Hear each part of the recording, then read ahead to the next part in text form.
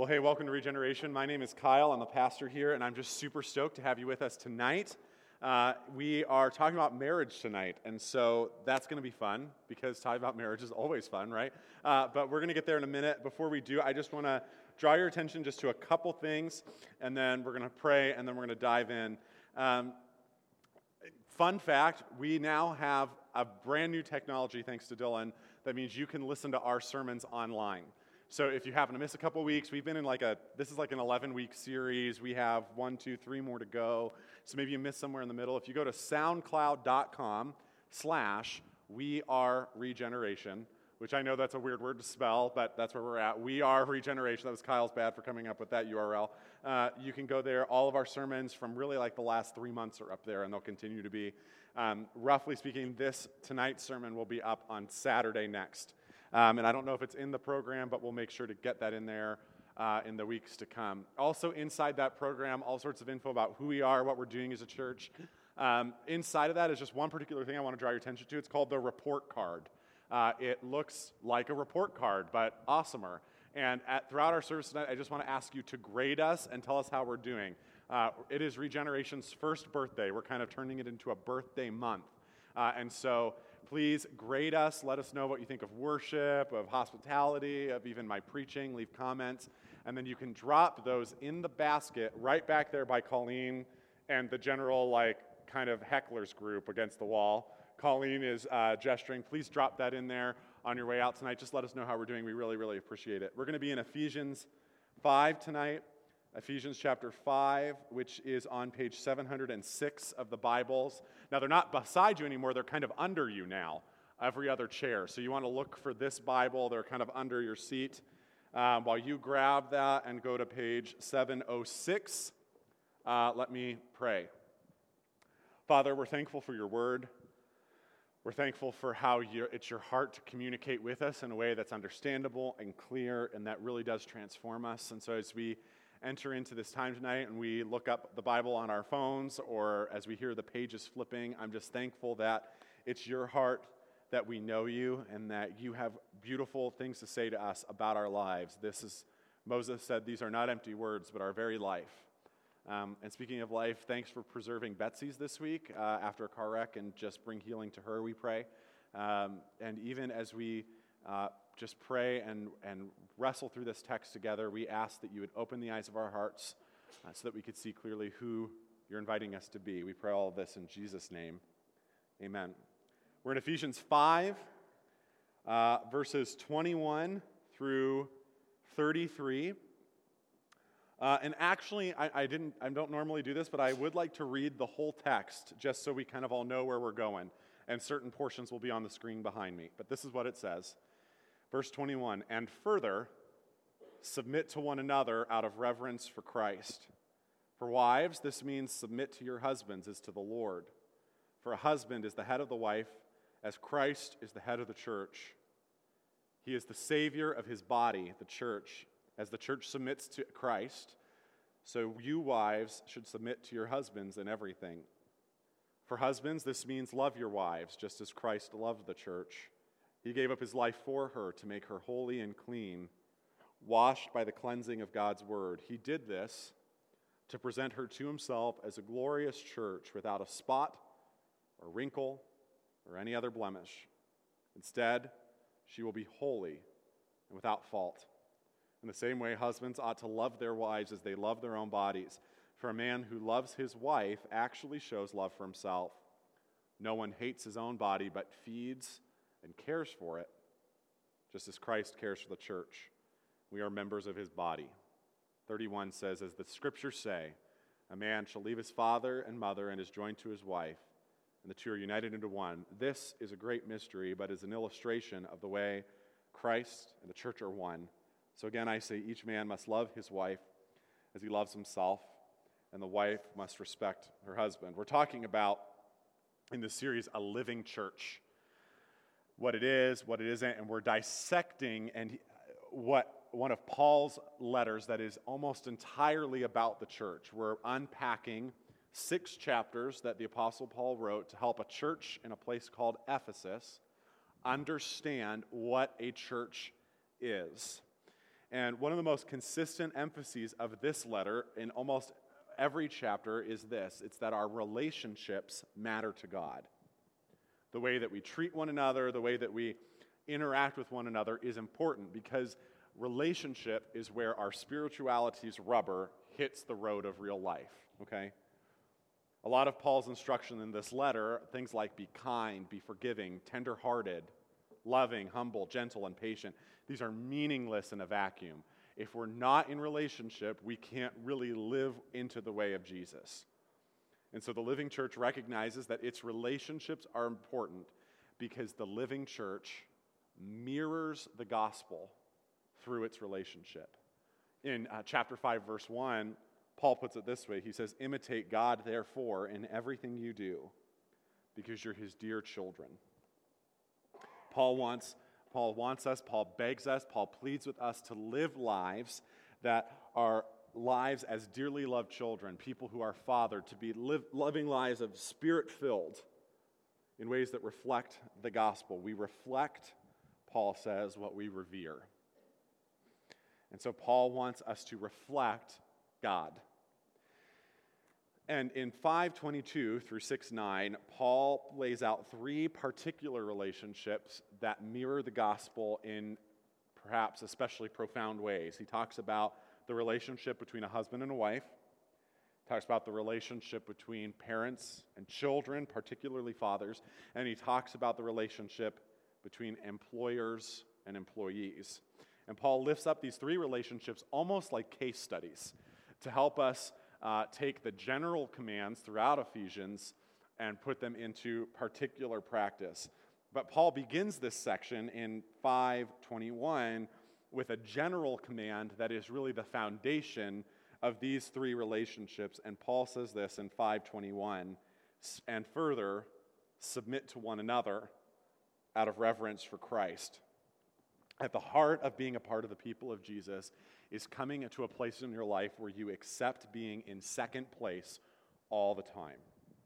I had a mentor of mine in high school that always was telling my rather egotistical 17-year-old, self-important snotbag self that I needed to try in everything I do to take second place, to always give somebody else the front seat, to put my ambitions, my preferences, my desires, my plans in the back seat so somebody else could take first place. And that's what Paul has in mind here. He says, submit to one another. It's almost like when you are going to open a door for someone at a restaurant and you kind of get in this fight of, after you, no, after you, no, after you, no, after you. We keep getting stuck in that place, but Paul modifies this with these little words out of reverence for Christ, which harkens back to something Paul wrote in a letter to the Philippians where he says that even though Jesus was God, he did not believe equality with God something to be grasped. And so he emptied himself and took on the form of a servant.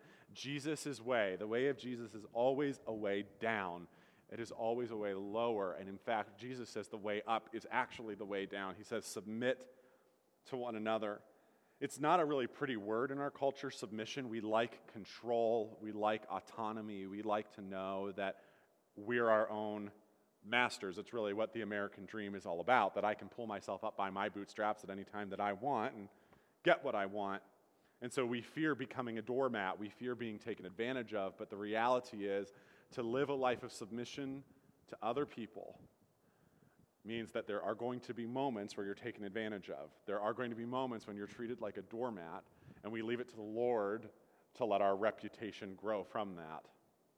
He said, submit to one another out of reverence for Christ, but then turns to both wives and husbands in this text to give them specific instruction on that. And so we're going to start with the ladies because that's what we say is ladies first. Look at verses 22 through 24. He says, for wives, this means submit to your husbands as to the Lord.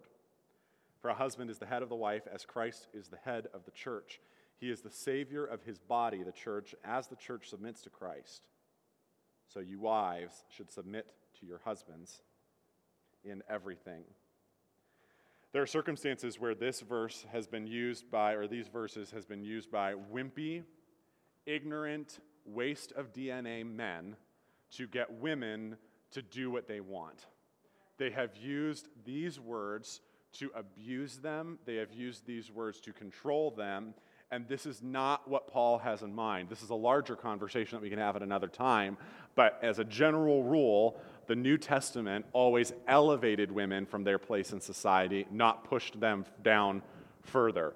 Paul is not saying that women are chattel or property that we can just use as we want. Gary Thomas writes, Jesus confronted these very attitudes about women, lifting up women and including them in his inner circle of confidants.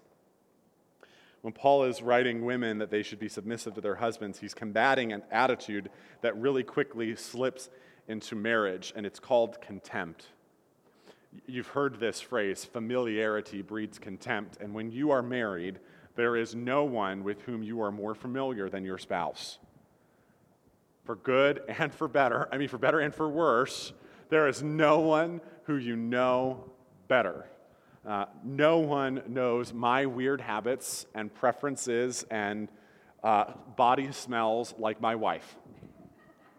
No one is more familiar with me, and out of that familiarity, contempt can seep in, which Paul is combating this in women as what I can only summarize as an eye roll.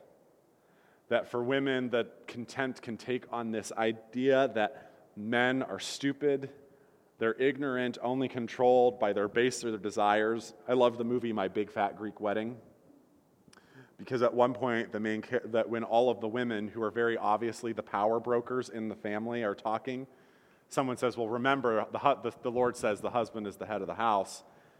And one of the other women turns and says, yes, but the woman is the neck. And we tell the head which way he wants to go. Another way to think of this is perhaps in that show that was really, really popular like when I was younger, which is Everybody Loves Raymond, where all of the men in the show are kind of depicted as these fools that kind of need to be cleaned up after. And so the women are constantly getting them out of jams because they lie or they don't do what they were supposed to do. And so what happens is into your marriage creeps this contempt that says, my husband is dumb, my husband is uncontrollable, my husband is not to be taken seriously, and in fact, if I'm going to accomplish what I want, I need to manipulate and sneak around my husband to get what I really, really want. And that's what Paul doesn't want in a marriage. To be submissive is maybe further defined in verse 33 when Paul says the wife must respect her husband. That inherent in a marriage comes this idea that your husband is respectable, that you always speak well of him.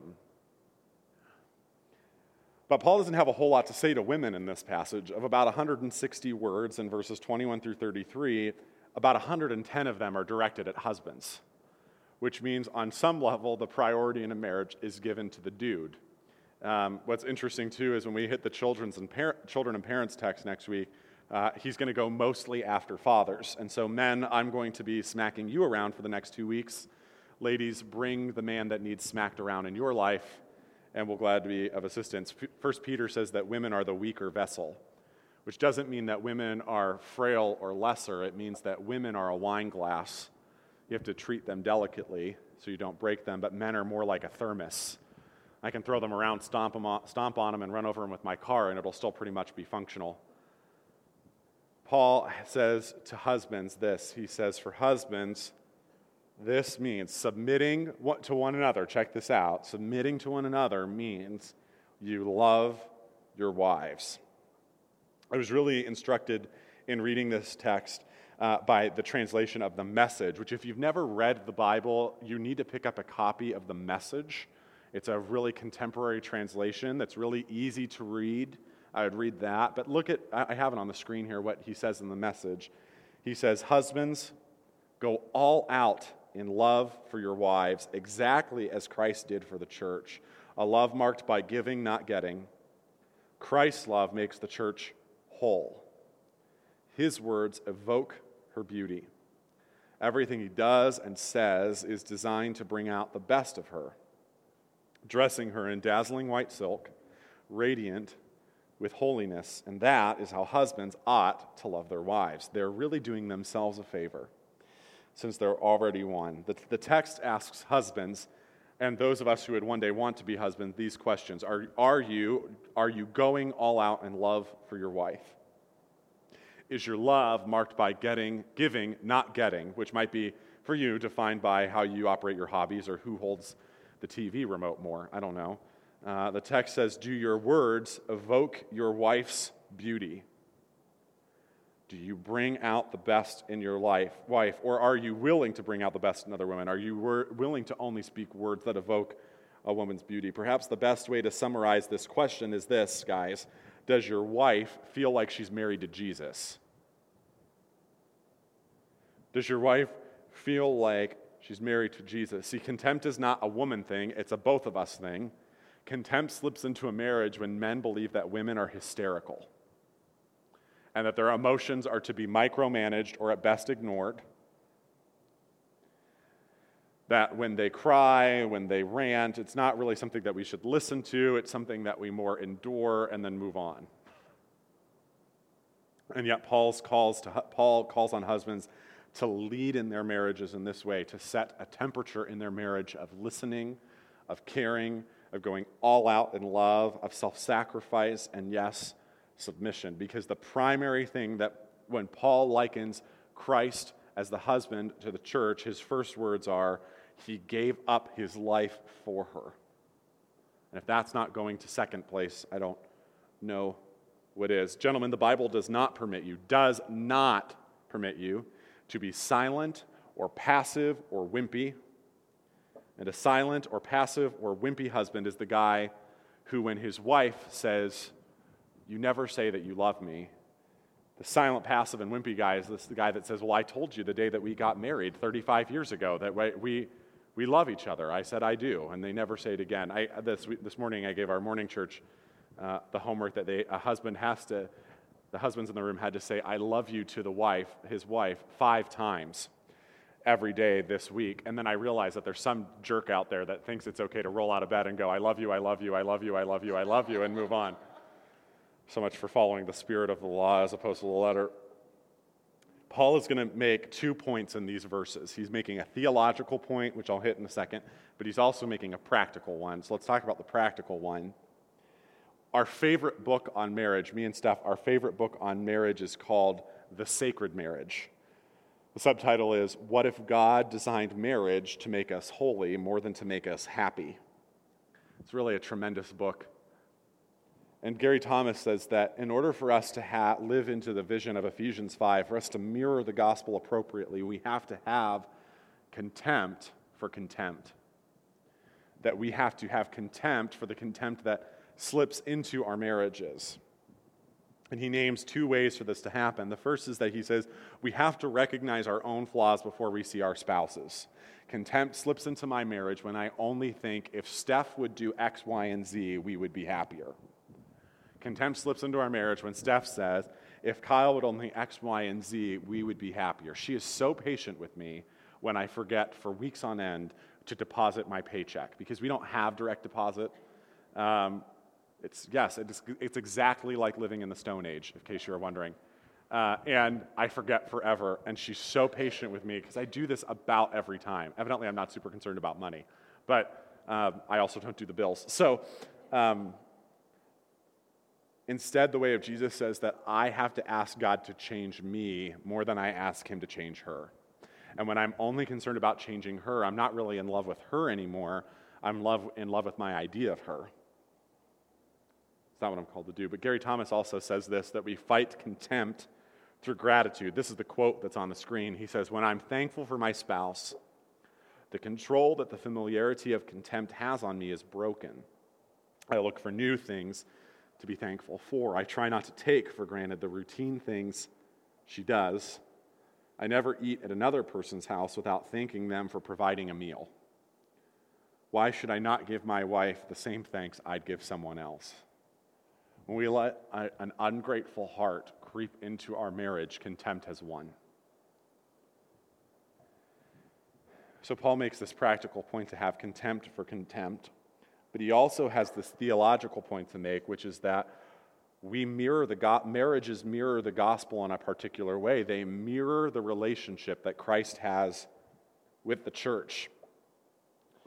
They mirror the way that Christ loves and serves and cares for the church. And so our marriages are worth fighting for, and they are important because through our marriages, people either gain a clearer or dimmer vision of who Jesus is. Paul lands with these verses in verses 31 through 33. He says, as the scriptures say, and here he quotes Genesis, a man leaves his father and mother and is joined to his wife. I actually have a different version up here. He says, therefore a man shall leave his father and mother and hold fast to his wife, and the two shall become one flesh. This mystery is profound. And I'm saying that it refers to Christ and the church. However, let each one of you love his wife as himself, and let the wife see that she respects her husband. I love the tone of the text, because Paul says, this mystery is profound. I'm saying it refers to Christ and the church. That's about all I understand. So in the gap of our understanding, husbands, love your wives. Wives, respect your husbands. Steph and I got married on June 23rd of 2012. And here's a picture of us just having said I do. I stole that pose from Pinterest, but there you go. I liked it a lot. And at our marriage, we made a really big deal out of Ephesians 5:32. It's actually, you can see it on this next picture.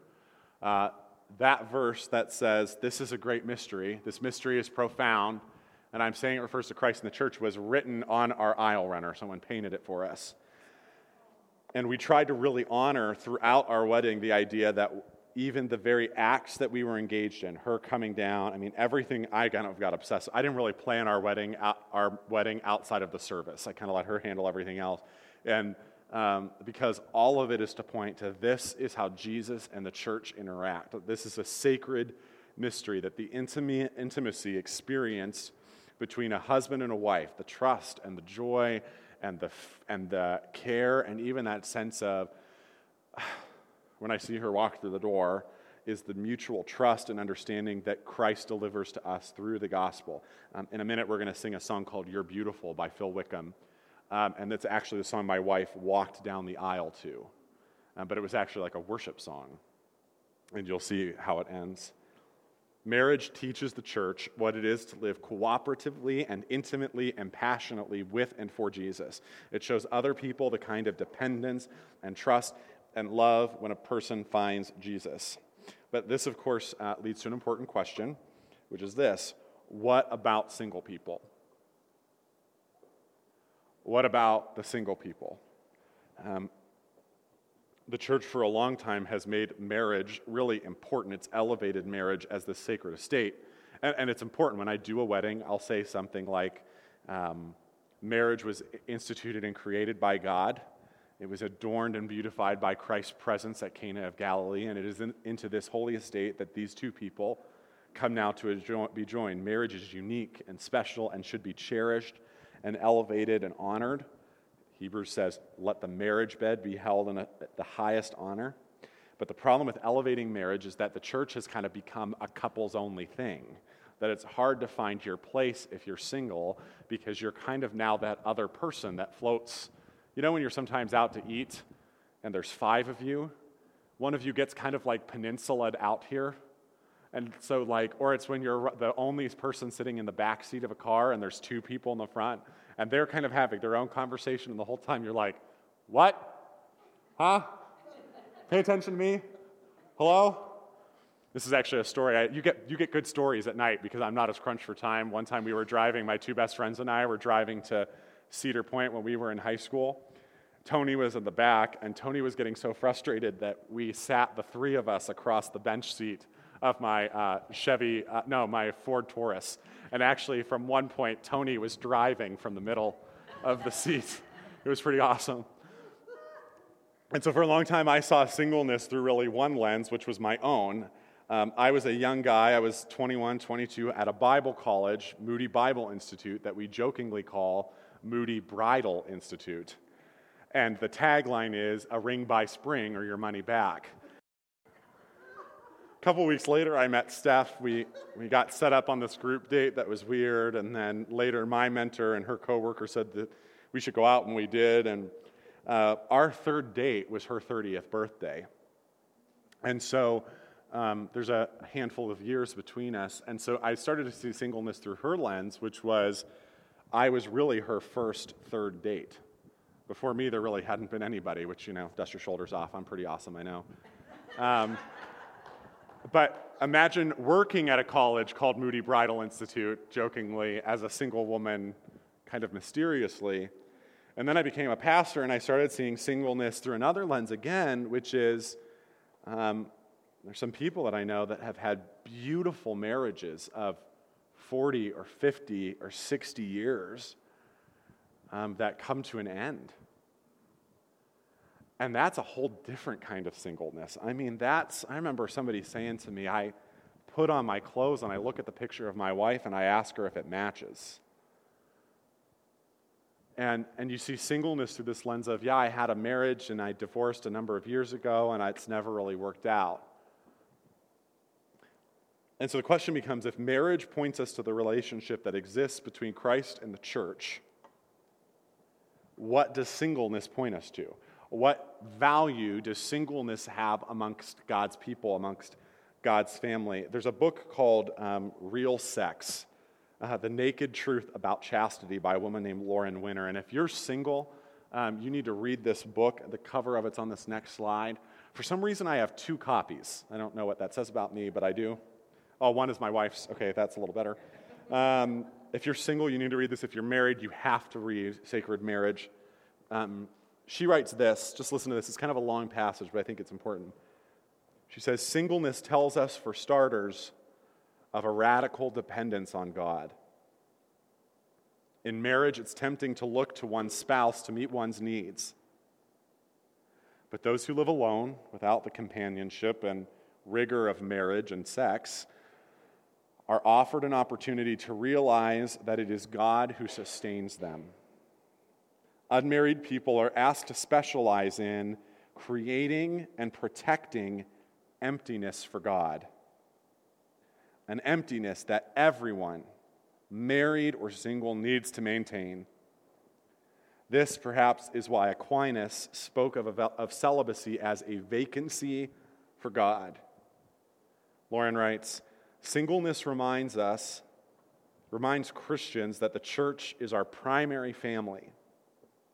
In an era in which the church is known for promoting family values but not social justice, in an era in which families are so exhausted from an endless round of after-school ballet lessons and late-night work-related email sessions that they sleep through Sunday morning worship, in an era when middle-class Americans hurtle across exurban sprawl in our SUVs and then zip through our subdivisions and into our garages without ever speaking to our neighbors, this is a very important lesson indeed. Marriage and families can be sources of grace, but they are not the primary source of grace. The primary source of grace is the church.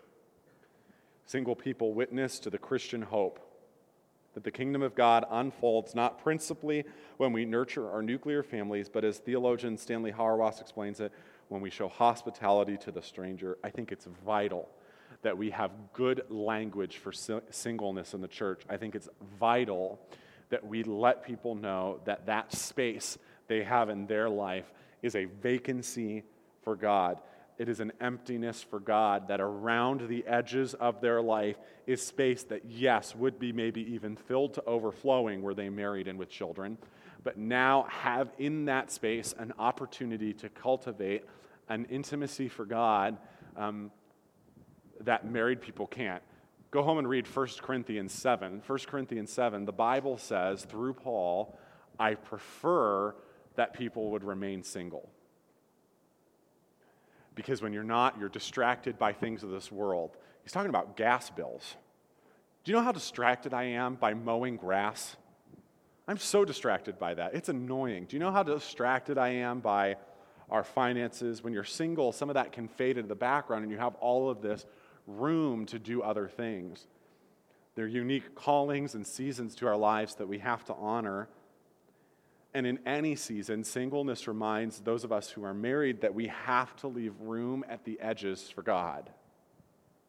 There's a woman that I was thinking about this today, and she's just that person. She has been single her whole life. never married. And she uses so much of her time to serve and love and care for others. She uses so much of her time to nurture other people. And this woman, I can only say, knows Jesus in ways that I don't. If you're single, your singleness demonstrates the church what it means to have room for God. It demonstrates to us what it is to have a family that exists in a way that is deeper than blood. Ask my wife about when she was single what role the church played in giving her a place to belong. This, by the way, is why singleness is, we can't view singleness as something to be passed through as quickly as possible. Because when we do that, women and men marry bad spouses. But when we don't have good language for singleness, it's how fast can I hit the abort button, get a ring on my finger, and be happy and have babies and have a minivan. Paul says, be imitators of God, therefore, as dearly beloved children. That in whatever season we are called to be people who imitate and mirror the gospel. And yet marriage in God's economy has a special place because it demonstrates in ways that other things do not the unity that exists between Christ and the church. There is a deep union. We are one with Jesus. We sang that in that song. It said, Christ has risen from the dead. We are one with him again. Marriage bears testament to what we celebrate at this table, that through a body that was broken for us, that for blood that was spilt out for us, a way was opened that we could be one with the Father again through the power of God, through the power and blood of the Son, sealed by the Holy Spirit. And marriage demonstrates to us that intimacy. And so whatever season you're in, single, married, or somewhere in between, Jesus comes to us at this table and reminds us that our greatest attachment in life is to him. Did you know that Jesus says in the New Testament that in heaven people are neither married nor given in marriage? Marriage is a temporary estate, which I think sucks because I really like my wife. And yet, the deepest and most important union to which we're called is the one that is shown to us at this table. So the band's going to come and they're going to lead us in a song. And as they do, you can come forward, take a piece of bread, dip it in the cup, taste and see that the Lord is good. If you're giving tonight, a few weeks ago we did this thing called the Recovery Rally, and we went downtown, and there's all these people from recovery houses and have loved ones that are in alcohol, like in addiction right now. And here's what we did. We gave away 250 pairs of sunglasses that said Regen on them. We gave away like 60 of our mugs that you can get at the back. And this is why we did that, because I want the world to see the church as generous. And so when you give, that's what your money fuels. When you give, what fuels this is not like, it's not so we can keep the lights on or like buy those little green balls hanging from the ceiling out there, so we can be generous toward people and show them Jesus. So let's pray together. Father, help us to even taste our union with you in a deeper way today. Thank you, Jesus, for loving us, for giving yourself up for us. Thank you, Holy Spirit, for sealing that union together. Father, pray for the single people in this room, that their singleness would not be something they're tempted to abort, but that it would be something that they find your presence in a tangible and deep way this week. Father, I pray for the married folks in the room, that their marriage would have contempt for contempt, and that they would fan into flame that love that they have for one another, that they would express gratitude and repentance for their own failures. Use this table to that end. Use this meal, as simple as it is, to that end. Pour out your Spirit on these simple gifts of bread and cup, that they might become to us the body and blood of Christ, which he so graciously and generously broke for us, his church, his bride, so that we could be with him forever. Pray this in Jesus' name. Amen. The table is open.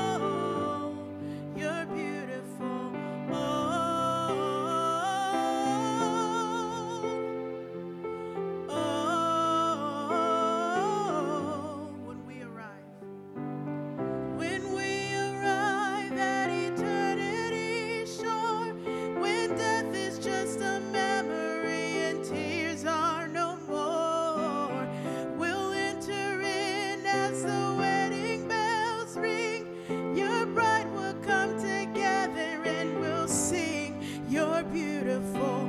Oh,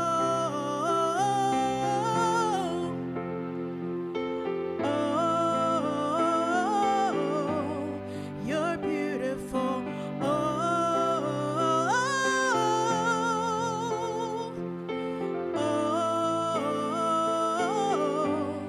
You're beautiful.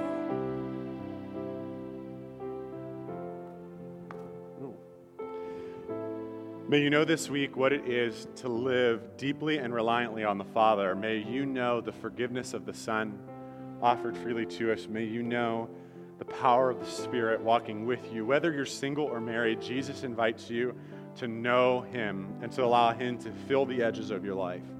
And so may that be true this week. If you've not graded us, I'm an overachiever and need to know my report card scores. So please grade us, stick it in the basket. In the meantime, hang out with us. As always, the rule is do not touch anything to tear down until 7:10. You're loved. We'll see you next week.